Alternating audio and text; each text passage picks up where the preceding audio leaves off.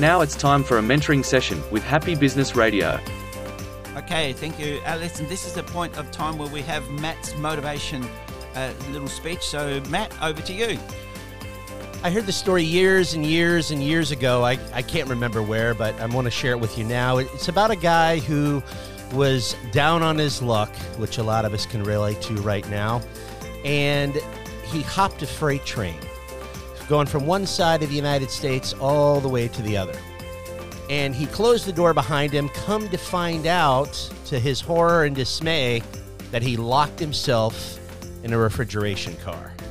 And he's banging on the door, banging, fighting, scratching, pulling, trying to open up the door. And after about 25, 30 minutes of effort, he realizes he's not going to get out. He also realized that the train is going all the way across the country, and it's unlikely or probably impossible that it's going to be opened in time for him to survive. So he slumps against the back wall of the refrigeration car. He finds a little scrappy bit of paper laying on some butcher paper or something laying down on the ground. He has a pencil in his pocket, and he starts writing his last communication to the world. He writes about how he loves his family. He wrote about his regrets. He wrote about how he wishes he would have spent more time with his children.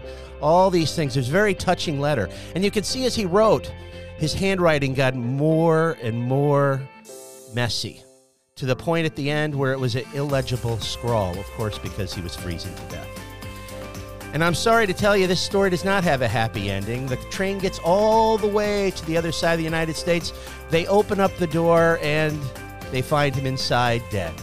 The coroner does an autopsy on him, and they find that he has all the symptoms of freezing to death. But the interesting thing is, the railroad car refrigeration unit was never turned on. He convinced himself in his mind that he was going to freeze to death, so he did. And the mind is a powerful thing. It takes us the direction of our most dominant thought. There are studies in the New England, I believe it's the New England Journal of Medicine, where people with multiple personality disorder manifest symptoms of diabetes in one personality, but not another, merely because of their mind. Where scars appear and disappear, merely because of their mind. These are documented facts. This is not X-File stuff. Remember that your mind will take you in the direction of your most dominant thought. Make those dominant thoughts positive. How true. How very, very true. Thank you very much, Matt. That's a great story, and it's so true in today. You can achieve whatever you want to achieve if you set your mind to it, and you have the right coaches and mentors.